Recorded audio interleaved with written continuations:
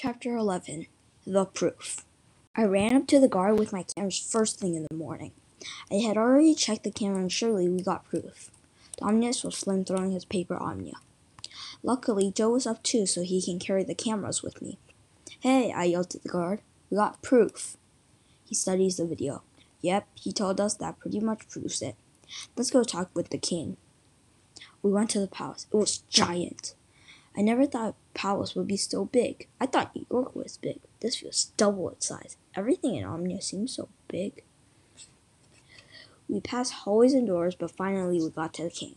What brings you here? Asked the king.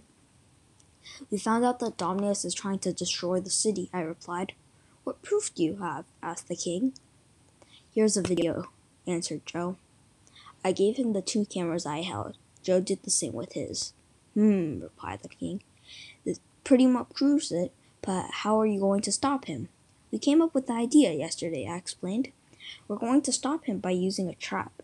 We set up a structure in a place where he can see to lure him in. We set up a cage so when he comes in, it falls on him. That way we can go inside and toss him into prison.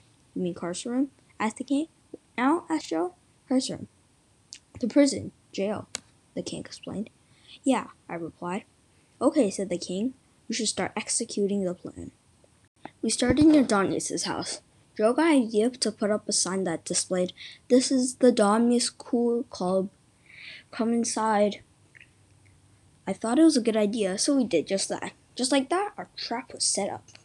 It was really cool on the outside with the sign that Joe suggested. When he came inside, he'll step on the floor, and the cage drops on top of him. All we needed to do was wait for him to come.